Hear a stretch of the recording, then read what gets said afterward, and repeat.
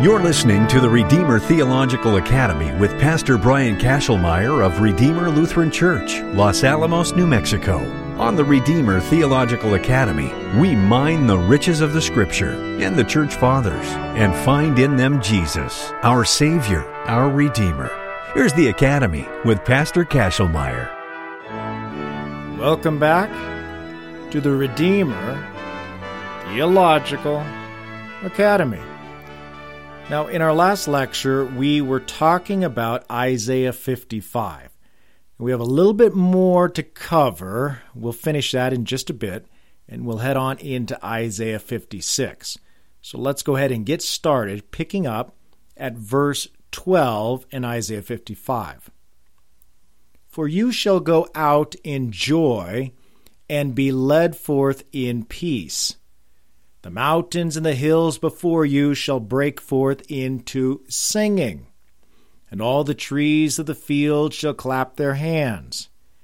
Instead of the thorn shall come up the cypress, instead of the brier shall come up the myrtle, and it shall make a name for Yahweh, an everlasting sign that shall not be cut off. Now, as we've said many times in the past, we have a reoccurring theme of the Exodus. But of course, this will be a new Exodus. We're always pointing toward the picture of the incarnation, the one who will come to bring his kingdom, and his kingdom is an everlasting kingdom. So in passages like this, you have this contrast with these temporal earthly kingdoms. Now, remember, as we've also said before about the mountains and the hills, these are the kingdoms and the kings.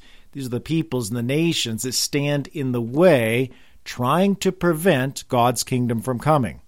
But of course, they will fail. They will not succeed in hampering or hindering the plan of God.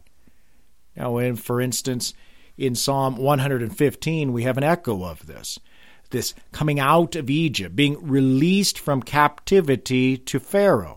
So in Psalm 114, when Israel went out from Egypt, the house of Jacob from a people of strange language, Judah became his sanctuary and Israel his dominion. The sea looked and fled. Jordan turned back. The mountains skipped like rams and the hills like lambs. Now again, notice that we are talking about going out of Egypt. This is the Exodus. This is the redemption from slavery. And notice this correlation between the mountains and the hills. Now here in Isaiah 55, the mountains and the hills, they shall break forth into singing. Well, in Psalm 114, you have the mountains skipped like rams and the hills skipped like lambs, kind of personifying these mountains and these kingdoms of the earth as the Lord goes forth bringing his kingdom, an eternal kingdom, a spiritual kingdom that comes through the preaching of the message of Christ. And therefore, in Isaiah 55, as this word goes out, there is singing, there is rejoicing. The fields are clapping their hands. So there's joy and there is peace. Of course, it's only Christ who can bring this true joy and this true peace with God. Not like the peace of the world, but the peace between the Creator and fallen creation. Of course, in the New Testament, when Paul talks about the fruit of the Holy Spirit, the gifts of the Holy Spirit, of course, notice that in this kingdom of peace, Christ being the Prince of Peace, the fruit of the Spirit is peace. For the fruit of the Spirit is love, joy, peace, patience, kindness, goodness, faithfulness, gentleness, self-control. The kingdom of Christ is a kingdom of peace which brings joy. But not just any joy, great joy, glad tidings of great joy as the angels sing at the birth of the newborn King. This is the highest joy, the joy that God alone will bring that allows us to sing even in the midst of affliction and persecution, of sorrow and pain, and even suffering and death. Now notice the singing that's going forth, breaking forth by the mountains and the hills, because you're going out in joy and in peace.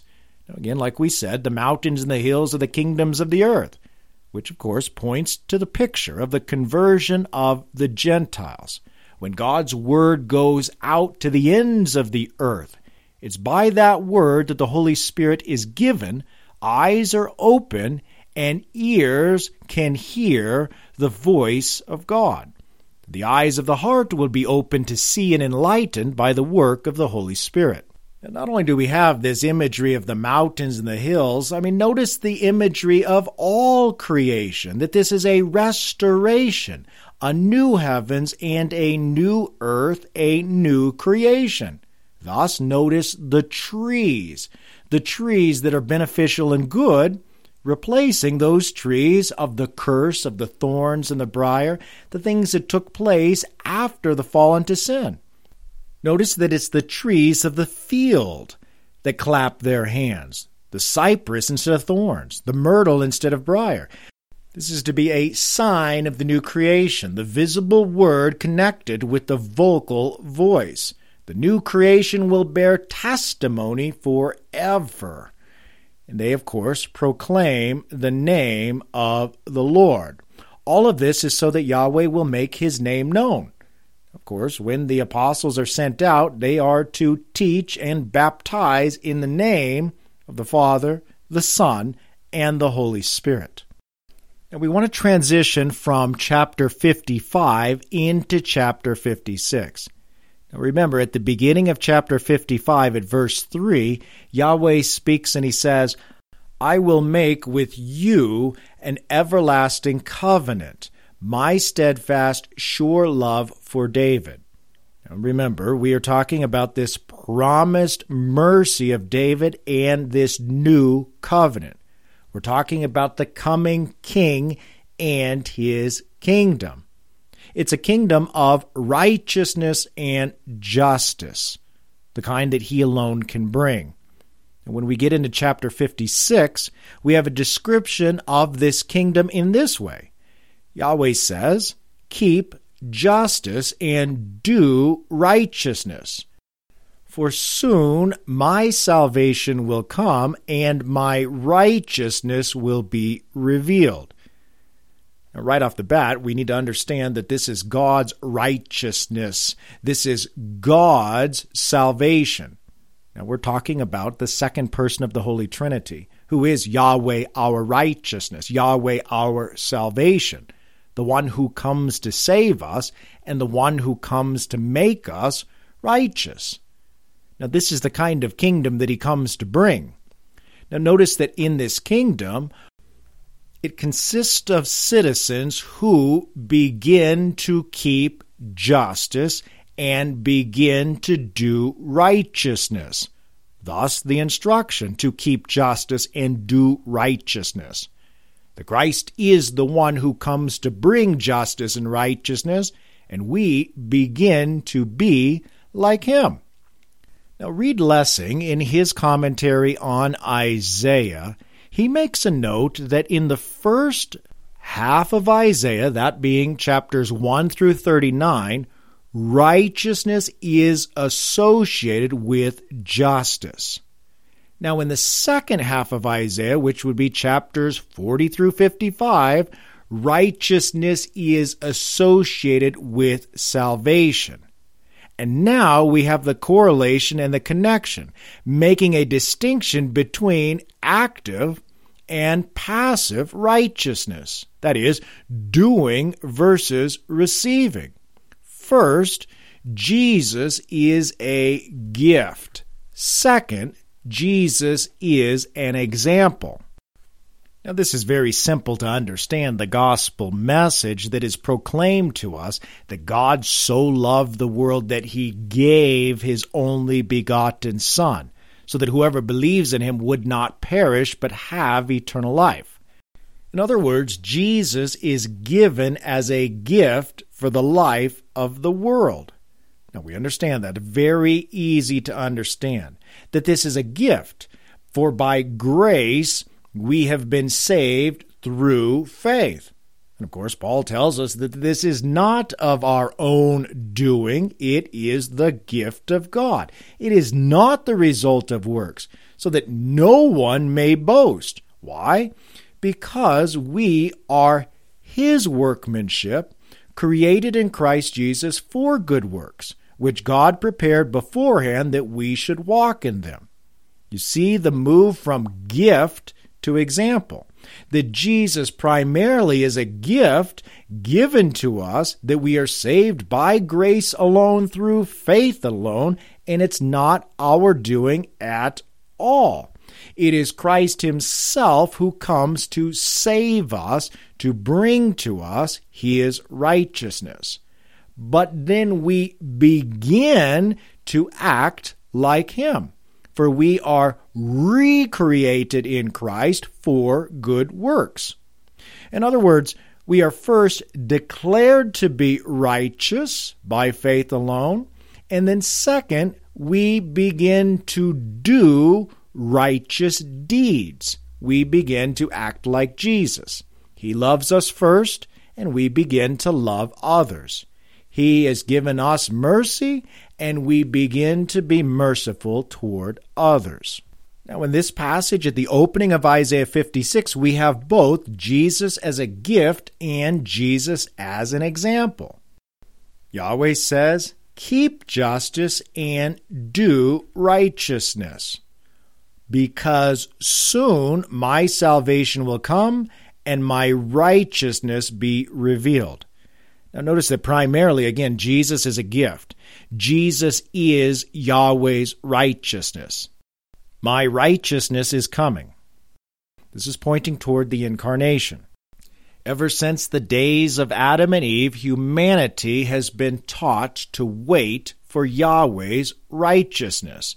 Now here in the book of Isaiah, we are taught about the coming kingdom of the Christ, the one who is going to bring a kingdom of justice and righteousness. In fact, He is Yahweh's righteousness.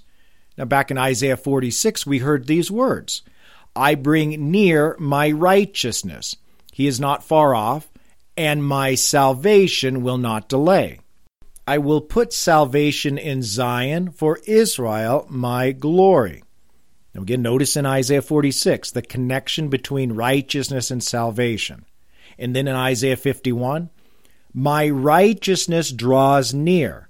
My salvation has gone out, and my arms will judge the peoples. The coastlands hope for me, and for my arm they wait." Again, notice the connection between righteousness and salvation. And then in our passage here in Isaiah 56, we have the proclamation, "Keep justice and do righteousness, for soon my salvation will come, and my righteousness will be revealed." In Jeremiah chapter 23, the prophet gives the title and the name to Jesus as Yahweh, our righteousness, in which he talks about the incarnation, the one who is to be the branch of the house of David, that He's the one who's going to bring our righteousness. Thus the prophet Jeremiah says, "In His days Judah will be saved, and Israel will dwell securely. And this is the name by which He will be called, Yahweh, our righteousness." Now Christ alone is the righteous one. He is the one who makes us righteous. We receive His righteousness by grace alone, through faith alone in Him. His righteousness is imputed to us, declared to be our own. This is a received righteousness. This is a passive righteousness. This is the gift from God. Jesus is our righteousness. Now, at the same time, Jesus is our salvation. Jesus is Yahweh's salvation. Thus, my salvation will be revealed. Now remember, the book of Genesis opens with that promise to Adam and Eve that her seed would crush the serpent's head. The promise of life where there is death. But of course, throughout the whole book of Genesis, we see sin and we see death. But we see no resurrection or eternal life. Thus, the whole book closes on that note with the blessing of Jacob, teaching us to say, I wait for your salvation, O Yahweh, the one who comes to save us from our sin. Now, in the New Testament, Paul teaches us to wait for our blessed hope, the appearing of the glory of our great God and Savior, Jesus Christ, that he will be revealed to us, that we will see our Redeemer standing on the new earth with our own eyes in the bodily resurrection. Jesus is Yahweh's salvation. He is our Savior. He's the one who comes to save us from our sin, as his name declares. There is, of course, no other salvation, and there is no other Savior. Recall with me back in Isaiah 43, when Yahweh says very clearly, I am Yahweh, and besides me there is no Savior. Or in Isaiah 45, declare and present your case, let them take counsel together. Who told this long ago? Who declared it of old? Was it not I, Yahweh? And there is no other God besides me, a righteous God and a Savior. There is none besides me. Turn to me and be saved, all the ends of the earth. For I am God and there is no other. Again, notice the invitation here, turn to me and be saved, all the ends of the earth. Now, here we are taught very clearly that it is God's desire that all people would be saved, that all people would hear this saving gospel, that they would be turned to him. Now, how does one turn to God?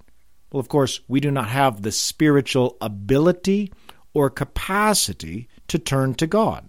We are dead in our trespasses. We are spiritually blind, deaf, mute, and spiritually paralyzed. We can do nothing to turn to God and be saved. It is through the proclamation of the Word of God that hearts are turned to him. God's Word effects us. It makes us into believers. God creates with his Word and he recreates. God is the one who converts hearts so that we could hear his Word. Thus, in Isaiah 46, Yahweh says, listen to me, you stubborn of heart, you who are far from righteousness. I bring near my righteousness. It is not far off, and my salvation. He will not delay. I will put salvation in Zion for Israel, my glory. Again, notice that connection between righteousness and salvation. Yahweh's righteousness and Yahweh's salvation. Well, how is one saved? And how does one become righteous before God? Through the proclamation of his Word. It's the voice of God that goes out to recreate us. Thus he says, listen to me, you stubborn of heart. The Holy Spirit is given through the Word. The Holy Spirit is the one who enlightens us.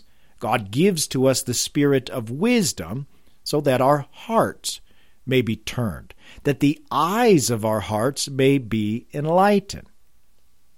You see, the Father sends the Son. He is the Savior of the nations. He is the one who brings righteousness to all people.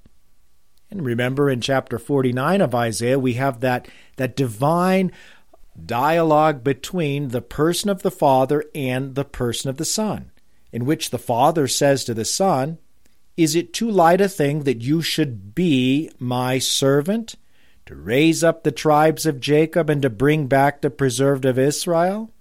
I will give you as a light for the nations, to be my salvation to the end of the earth. Again, he is given as the salvation of Yahweh. He is the Savior that comes to save us from our sin. Now, as the eternal, essential Word of God, begotten from all eternity, is sent forth by the Father to save us, then also this proclaimed word, the message of salvation, is sent out to the ends of the earth, that we would hear and we would be saved. An example is seen in Isaiah 51, once again with an invitation to listen. Give attention to me, my people, and give ear to me, my nation. For a Torah will go out from me, and I will set my justice for a light to the peoples. My righteousness draws near, my salvation has gone out, and my arms will judge the peoples. The coastlands hope for me, and for my arm they wait.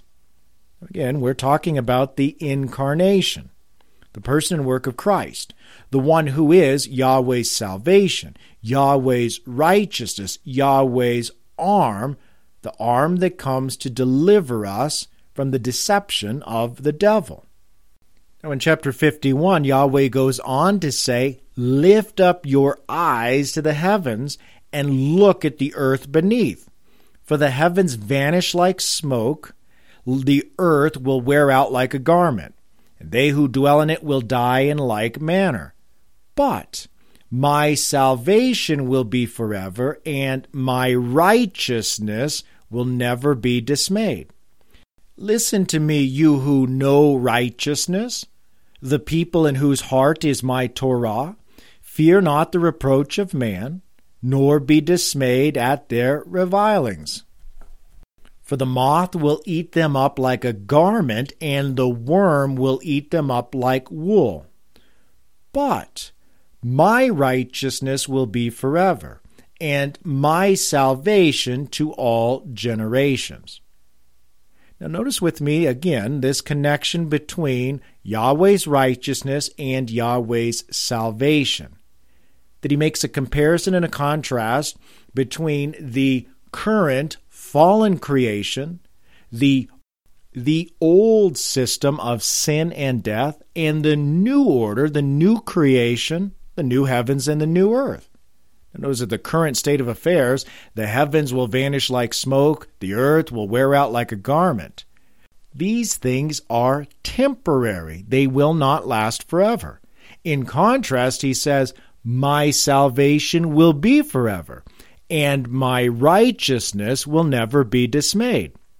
And again, that contrast is that these current state of affairs of things, the current creation and rebellion against the Creator, well, for the moth will eat them up like a garment. Again, talking about the rulers, about the leaders in this current realm. And the worm will eat them up like wool. Contrast to, these are earthly leaders. Of course, those earthly leaders that are in league with the devil trying to prevent God's kingdom from coming. But yet these earthly kingdoms are temporal and they will be toppled.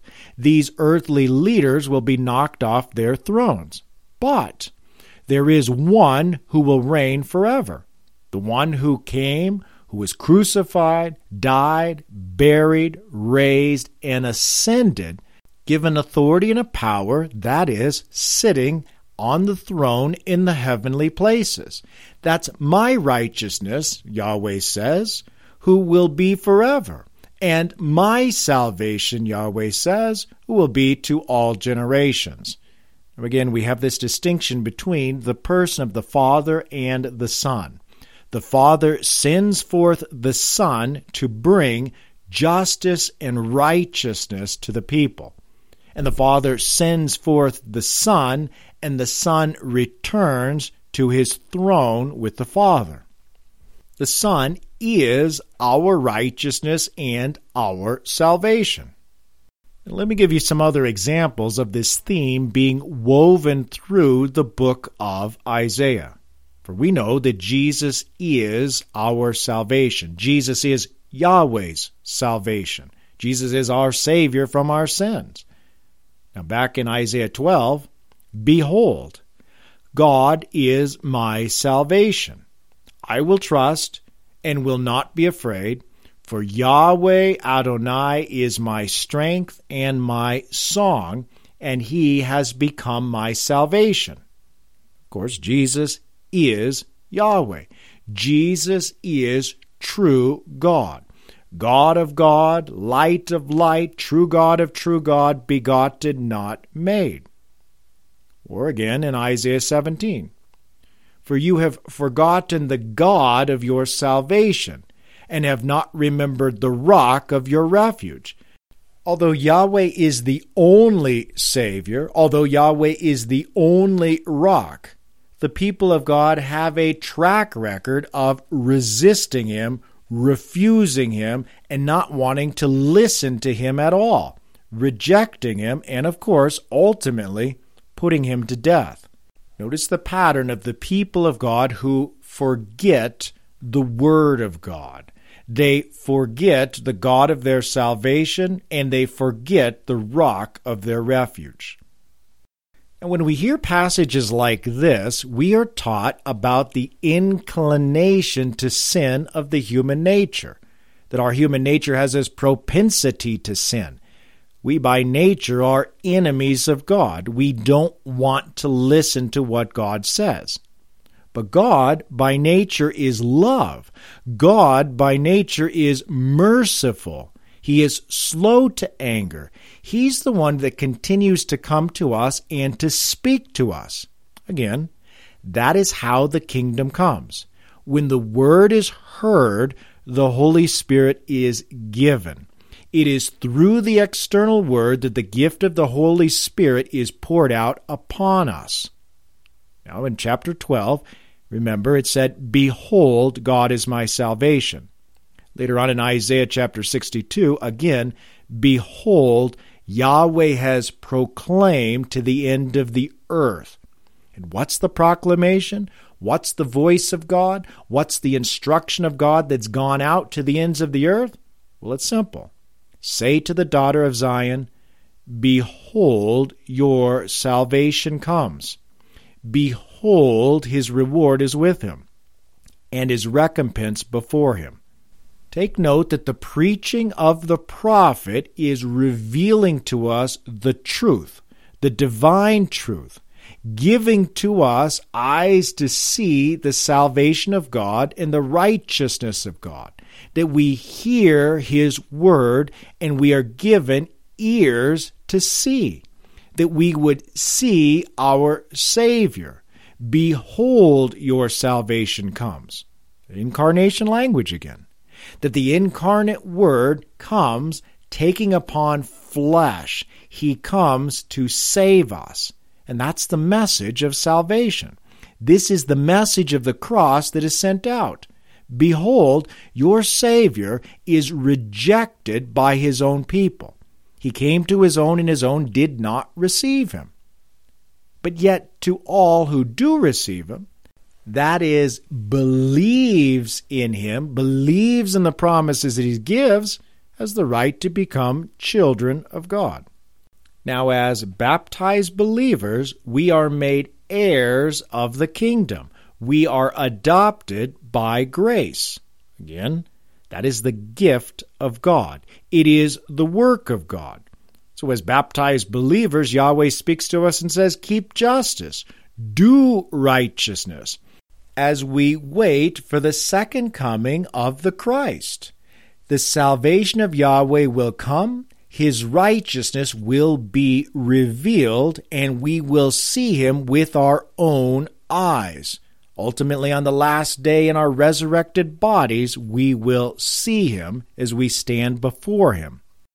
Now, as we wait, we walk by faith and not by sight.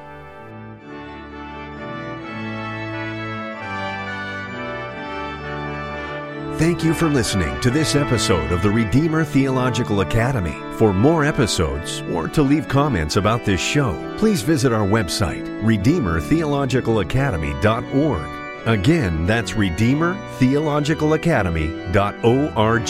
Thanks for listening, and may our Redeemer Jesus Christ continue to be your life and salvation, your hope and your peace.